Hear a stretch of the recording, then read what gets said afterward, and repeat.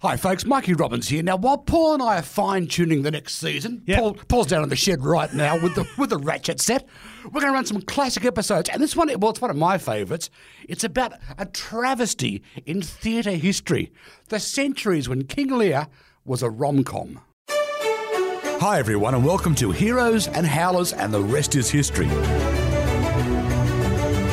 I'm Mikey Robbins. I'm a bit of a history nerd, but my mate Paul Wilson... Hi, everybody. Paul's a proper historian, all the way from Oxford. Thanks, Mikey. Okay, folks, so here's the show. It's about the unsung heroes, the bizarre twists of fate, those weird bits of history that have surreptitiously changed the course of mankind. Yeah, actually, mate, it's also about the cock-ups. Those howlers, the moments of madness, they're sometimes tragic, sometimes comical, that have made the world what it is today.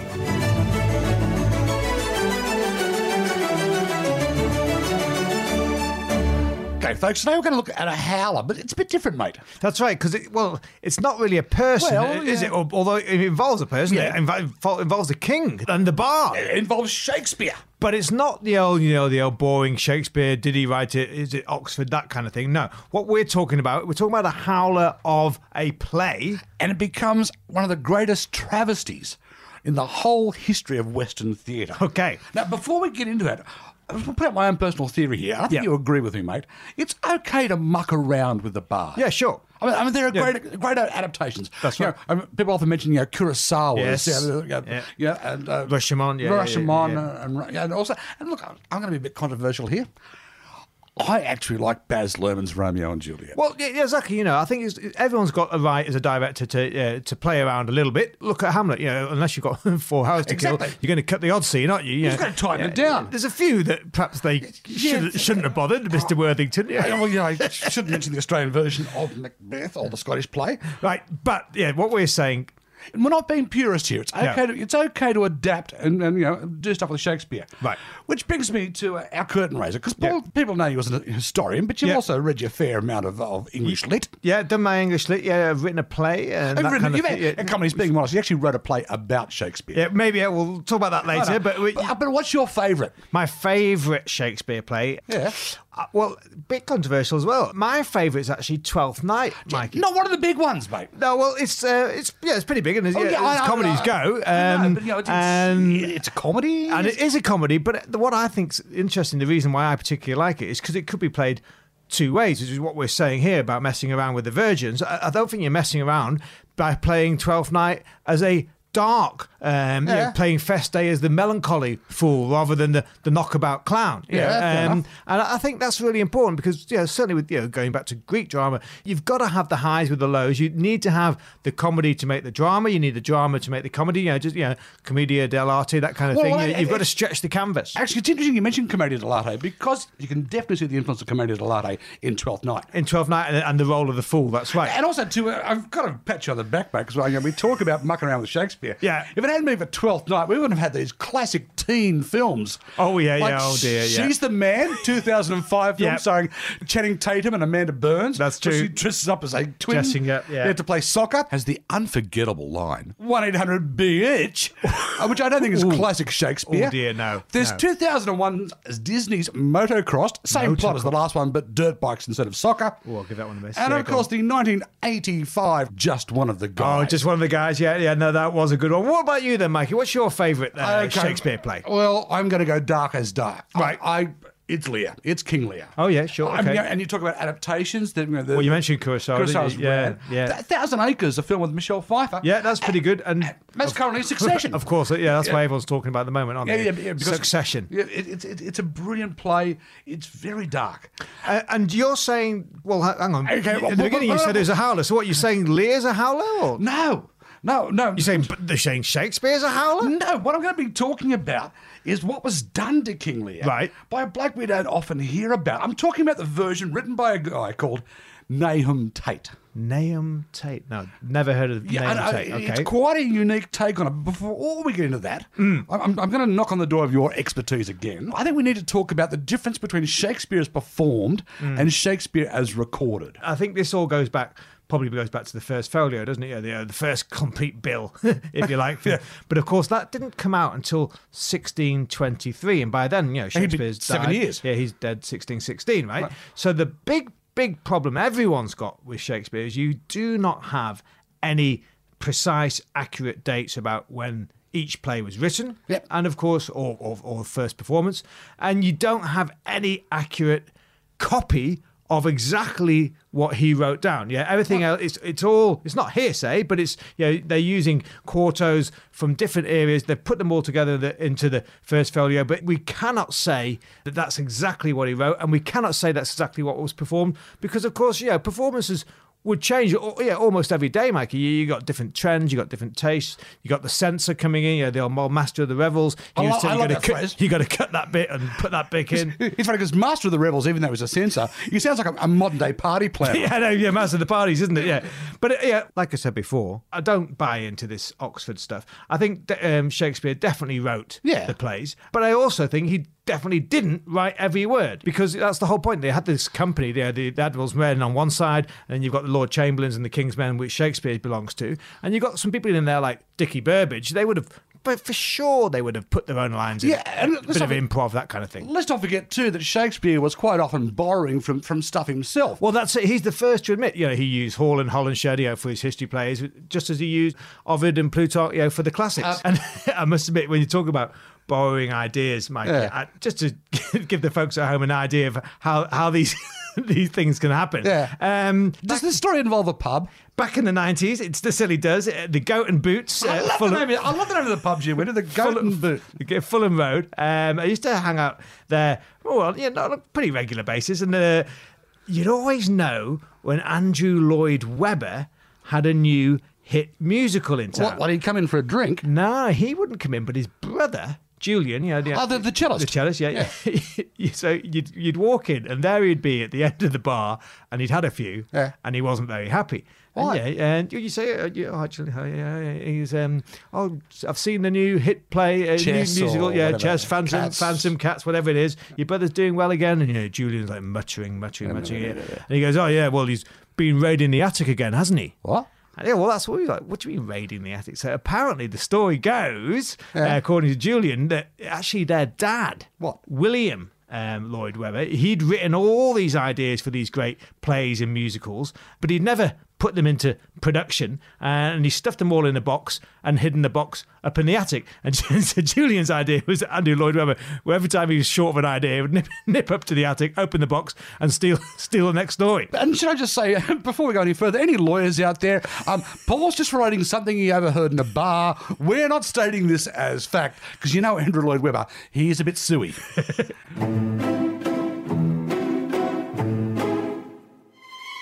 All right, folks, so today's episode, we're looking at a real howler. We're looking at a chap called Nahum Tate, and basically what he's done to crucify some of, the bard's finest work.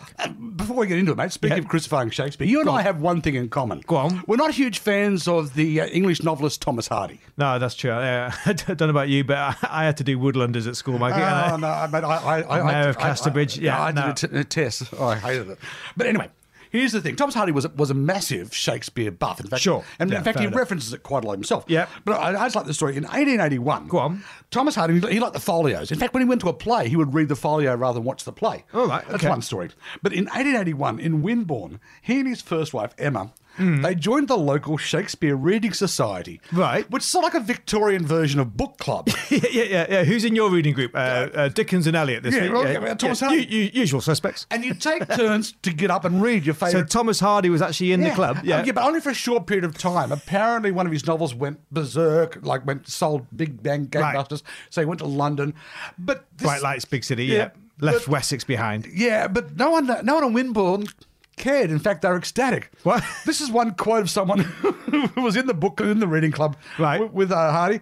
He was leaving behind a reputation as a poor performer who put no expression into his reading. That's Thomas Hardy. I thought you'd enjoy that. Oh, stabbing it back. Ouch. All right, okay, but we're looking today, Nahum Tate, who I must admit I have never heard of. So, Mike, talk me through it. What did he do? Why is he the howler? Okay, Tate was a pretty obscure playwright and poet. And around about 1681, he reckoned he could improve King Lear. Okay, right. Actually, I'm going to quote him here. He described King Lear as a heap of jewels, unstrung and unpolished, yet so dazzling in their disorder that he decided to rectify what was wanting in the regularity and probability of the tale. And this is 1681, so we're talking about, what, 60 years after Shakespeare's died, so it's been around, and he's been mulling it over, and he reckons, nah, Lear's a bit rubbish, I can do better. Now, before we get into this, quick synopsis for those of us who've not read King Lear since we were in high school. For a while, yeah. Very quickly, Lear divides his kingdom between the two daughters, Goneril and Regan, and banishes the one that actually loves him, Cordelia. Yes. The famous nothing will come of nothing Nothing speech. comes of nothing. She has nothing to give him but a love. She can't make the over-the-top declarations. So she gets banished. Yes. Then the two sisters, Goneril and Regan, reject Lear. They're not so keen on having Dad turn up with his rather expensive entourage. Lear and the fool are out there in the storm. Lear goes mad. There's a bit of eye gouging. Goneril poisons Regan, then kills herself. Cordelia is hanged. Lear dies of a broken heart. Top shelf tragedy. Right. But fair enough, yeah, and I think there's Regan and Goneril, isn't it? Edgar and Edmund come in there as well, the bastard son, and some dodgy extramarital shenanigans. Okay, so he looks at this, Tate, he decides, you know what, I can turn Lear into feel-good rom-com with gags. He wants to turn Lear into a rom-com. Okay, Goneril and Regan still die, but they're the baddies, right? Right, yeah. Lear and Cordelia live. Lear briefly regains the crown, but then gives it to Cordelia. Right. Everyone lives happily ever after. Okay. And Edgar pronounces, truth and virtue shall at last succeed. Oh, and also, too, in the new version, the character of the fool, one of the greatest roles in Western theatre, gone. You're kidding. Completely expunged. What? Yeah. But the whole point of Lear is the fool and Gloucester on the heath. Oh, exactly. Poor Tom. Yeah. Yes. Oh. So he turns it into, and it's much shorter as well, this sort of light, bright, tragic comedy with a few gags thrown in. And hopefully it bombs, right? No. King Lear Light does not bomb.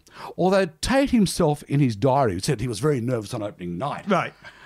It becomes an instant hit. Wow. Okay, it was derided by the scholars. And let's face it, this is, 70 years after Shakespeare's died, 60, 70 years. So there are scholars about. And they're a bit ticked off with it. But the general public love it. And so much so that is the version of Lear you saw on stage for virtually the next century and a half. Wow. In fact, even Dr. Johnson, Dr. Johnson, one of the great minds of English lit, he said he preferred the upbeat Lear. Wow. He said he always found the death of Cordelia unbearable. Right. In fact, here's a quote from Dr. Johnson. Go on. In the present case, the public has decided Cordelia from the time of Tate has always retired with victory and felicity. Wow, okay. But I can see where you're coming from there, Mikey, because, what's that quote? So Dr. Johnson, the public has decided. And I think, to be fair, that is an important point, isn't it? Because it is about bums on seats at the end of the day, isn't it? And even Shakespeare himself, he of course he was a playwright, but he's also an impresario. He's also an actor. But he has always seen that you've got to write for your crowd, and that's something all the great impresarios understood over the years. From Burbage and Elaine in Shakespeare's time, right through to blokes like Garrick and Keane, and it was a bit of a boys' club. It was, in fact, there was Garrick, as you mentioned, and Keane. But there were two particularly groundbreaking women actor managers. A woman called Madame Vestris, who was a opera singer, an actor, a manager, a dramaturg, virtually. Also, too, known as... No, she was. I know the word dramaturg is funny, but you know what I mean. Yeah. But also, too, she... highlighted set design and costume design to a major standard that actually propelled the course of English theatre. Right. But here's my favourite.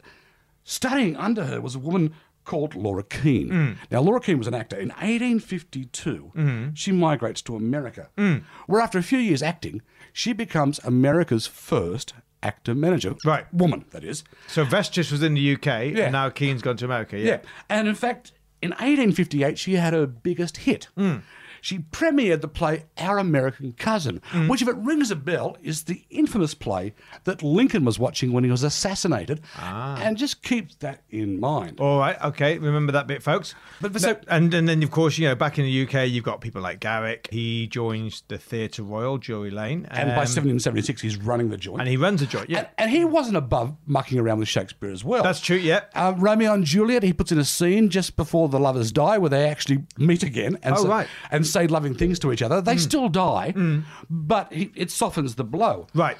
And Garrick did try with Lear? Yeah. Well, he tried to reinstall some original Lear, but still kept the happy ending. Still Tate's version? Yeah, still. Wow. In fact, it wasn't until 1823 that an actor manager was brave enough to try the original Lear. This is a guy called Keane. This is Edmund Keane, the other great Drury Lane actor manager. Yep, no relation to Laura. And so what? Edmund Keane, he says, get rid of Tate, ditch his version, and go back to the original. Yeah, and guess what? Big London opening, no expense spared, and... it folds after about 4 performances. You're kidding? It couldn't get an audience. Actually, Paulie, while we're here, there was a brief time in the early part of the 19th century when Lear was banned. Banned? And this wasn't because of the Tate version. Right. Hang on, well, you know your English history better than I do. Okay. It's a play about an ageing, possibly insane king. Why would you ban King Lear? Right, so they were worried that if they put it on stage, you might be referencing a certain mad King George III. Oh, yeah. So it was seen too offensive. So the play was actually kept off the stage until George III died. Right. But in 1845, another of the great actor-managers, Samuel Phelps. Phelps, yeah, I've heard of him. Yep, finally has the courage to mount a production of the original play. The original Lear, the original Shakespeare's Lear, and it is a massive success. Finally. So from 1845 on, Tate's Lear, Tate's gone. It's banished from the British stage. Right, I see. Yeah, so it just becomes like a little sort of curiosity sort of thing. Yeah. Occasionally academics put it on if they've got nothing better to do.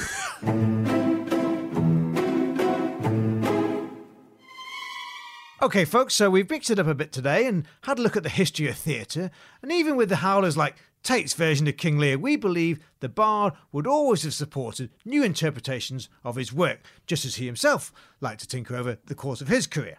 Talking about turning Shakespeare into plays, I mean, you didn't direct and produce, you actually wrote and produced a play about Shakespeare. Yeah, that's true, Mikey. Yeah, Shakespeare Tonight. Yeah, I took it over to London and Edinburgh a few years ago.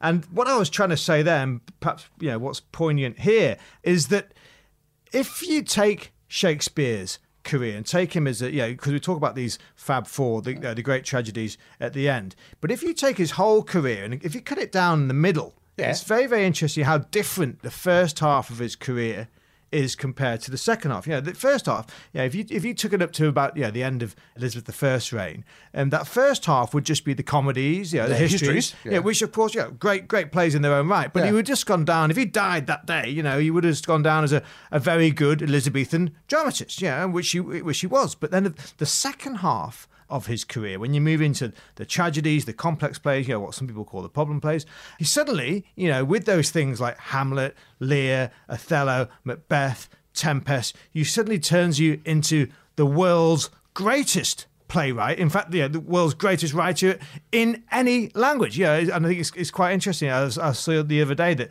there was more productions of Shakespeare put on in Germany pre-COVID than there were even in the UK. You're kidding? Yeah, there you go. So, like I said, I don't buy into that idea of the Oxford and who wrote it and who didn't write it. I think Shakespeare definitely wrote them all, but I do buy into the idea that he becomes like a new writer in that second half of his career.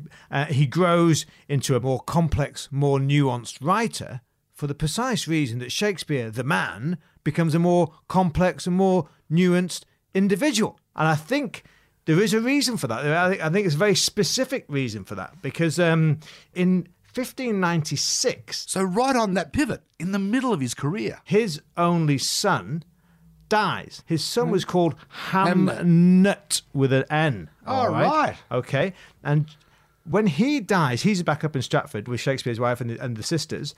Shakespeare's down in London. And from that moment, when Hamnet dies, for the next 6 to 12 months and onwards, I think you see a significant change in the style of writing and the ideas that Shakespeare's trying to put across. I think his plays become a lot darker. A lot more complex. A lot more complex. Of course, you've got the tragedies, but you've also got things like Twelfth Night, like Merchant of Venice. You've got these new roles of the fool. And we were talking about Feste earlier on. But it's the dark, melancholy side. It's not the slapstick. And of course, look, there were different trends, as we said earlier on. And of course, you got different actors. And I think it's very important to mention that guy, Robert Armin, becomes the big player of the fools. He replaces Will Kemp, who is more of a sort of slapstick fool, and Armand becomes the thinking man's fool. I think Shakespeare writes for him specifically with characters like Feste. But I think you really can see how he changes as a human being, and I think the death of his son is, instrumental. I'm glad you mentioned the character of the fools too, because I'm getting back to that actor-manager thing. Because by the 19th century they controlled the West End in London, and they controlled theatre in America. And there was a trend, not with all of them, but with a lot of them, to get what would be called low comic actors. The sort of vaudeville. Yeah, the vaudeville actors to play the humorous roles, altogether the roles that are tinged with humour. Sort of like the grave diggers from Hamlet. Imagine in Australia, it'd be like casting, actually, this is a great idea, Leno and Woodley. Who'd be brilliant at it. Imagine Morecambe and Wise. Morecambe and Wise. Suddenly turning up in the middle of Hamlet. They'd be the grave diggers. I understand. And I think that's it. I think your point is bang on, Mikey. These actor managers, the old impresarios, at the end of the day, it's all about bums on seats. It's about making your play a success. There's no point putting on a show if no one comes to watch it. Which brings me to my final point.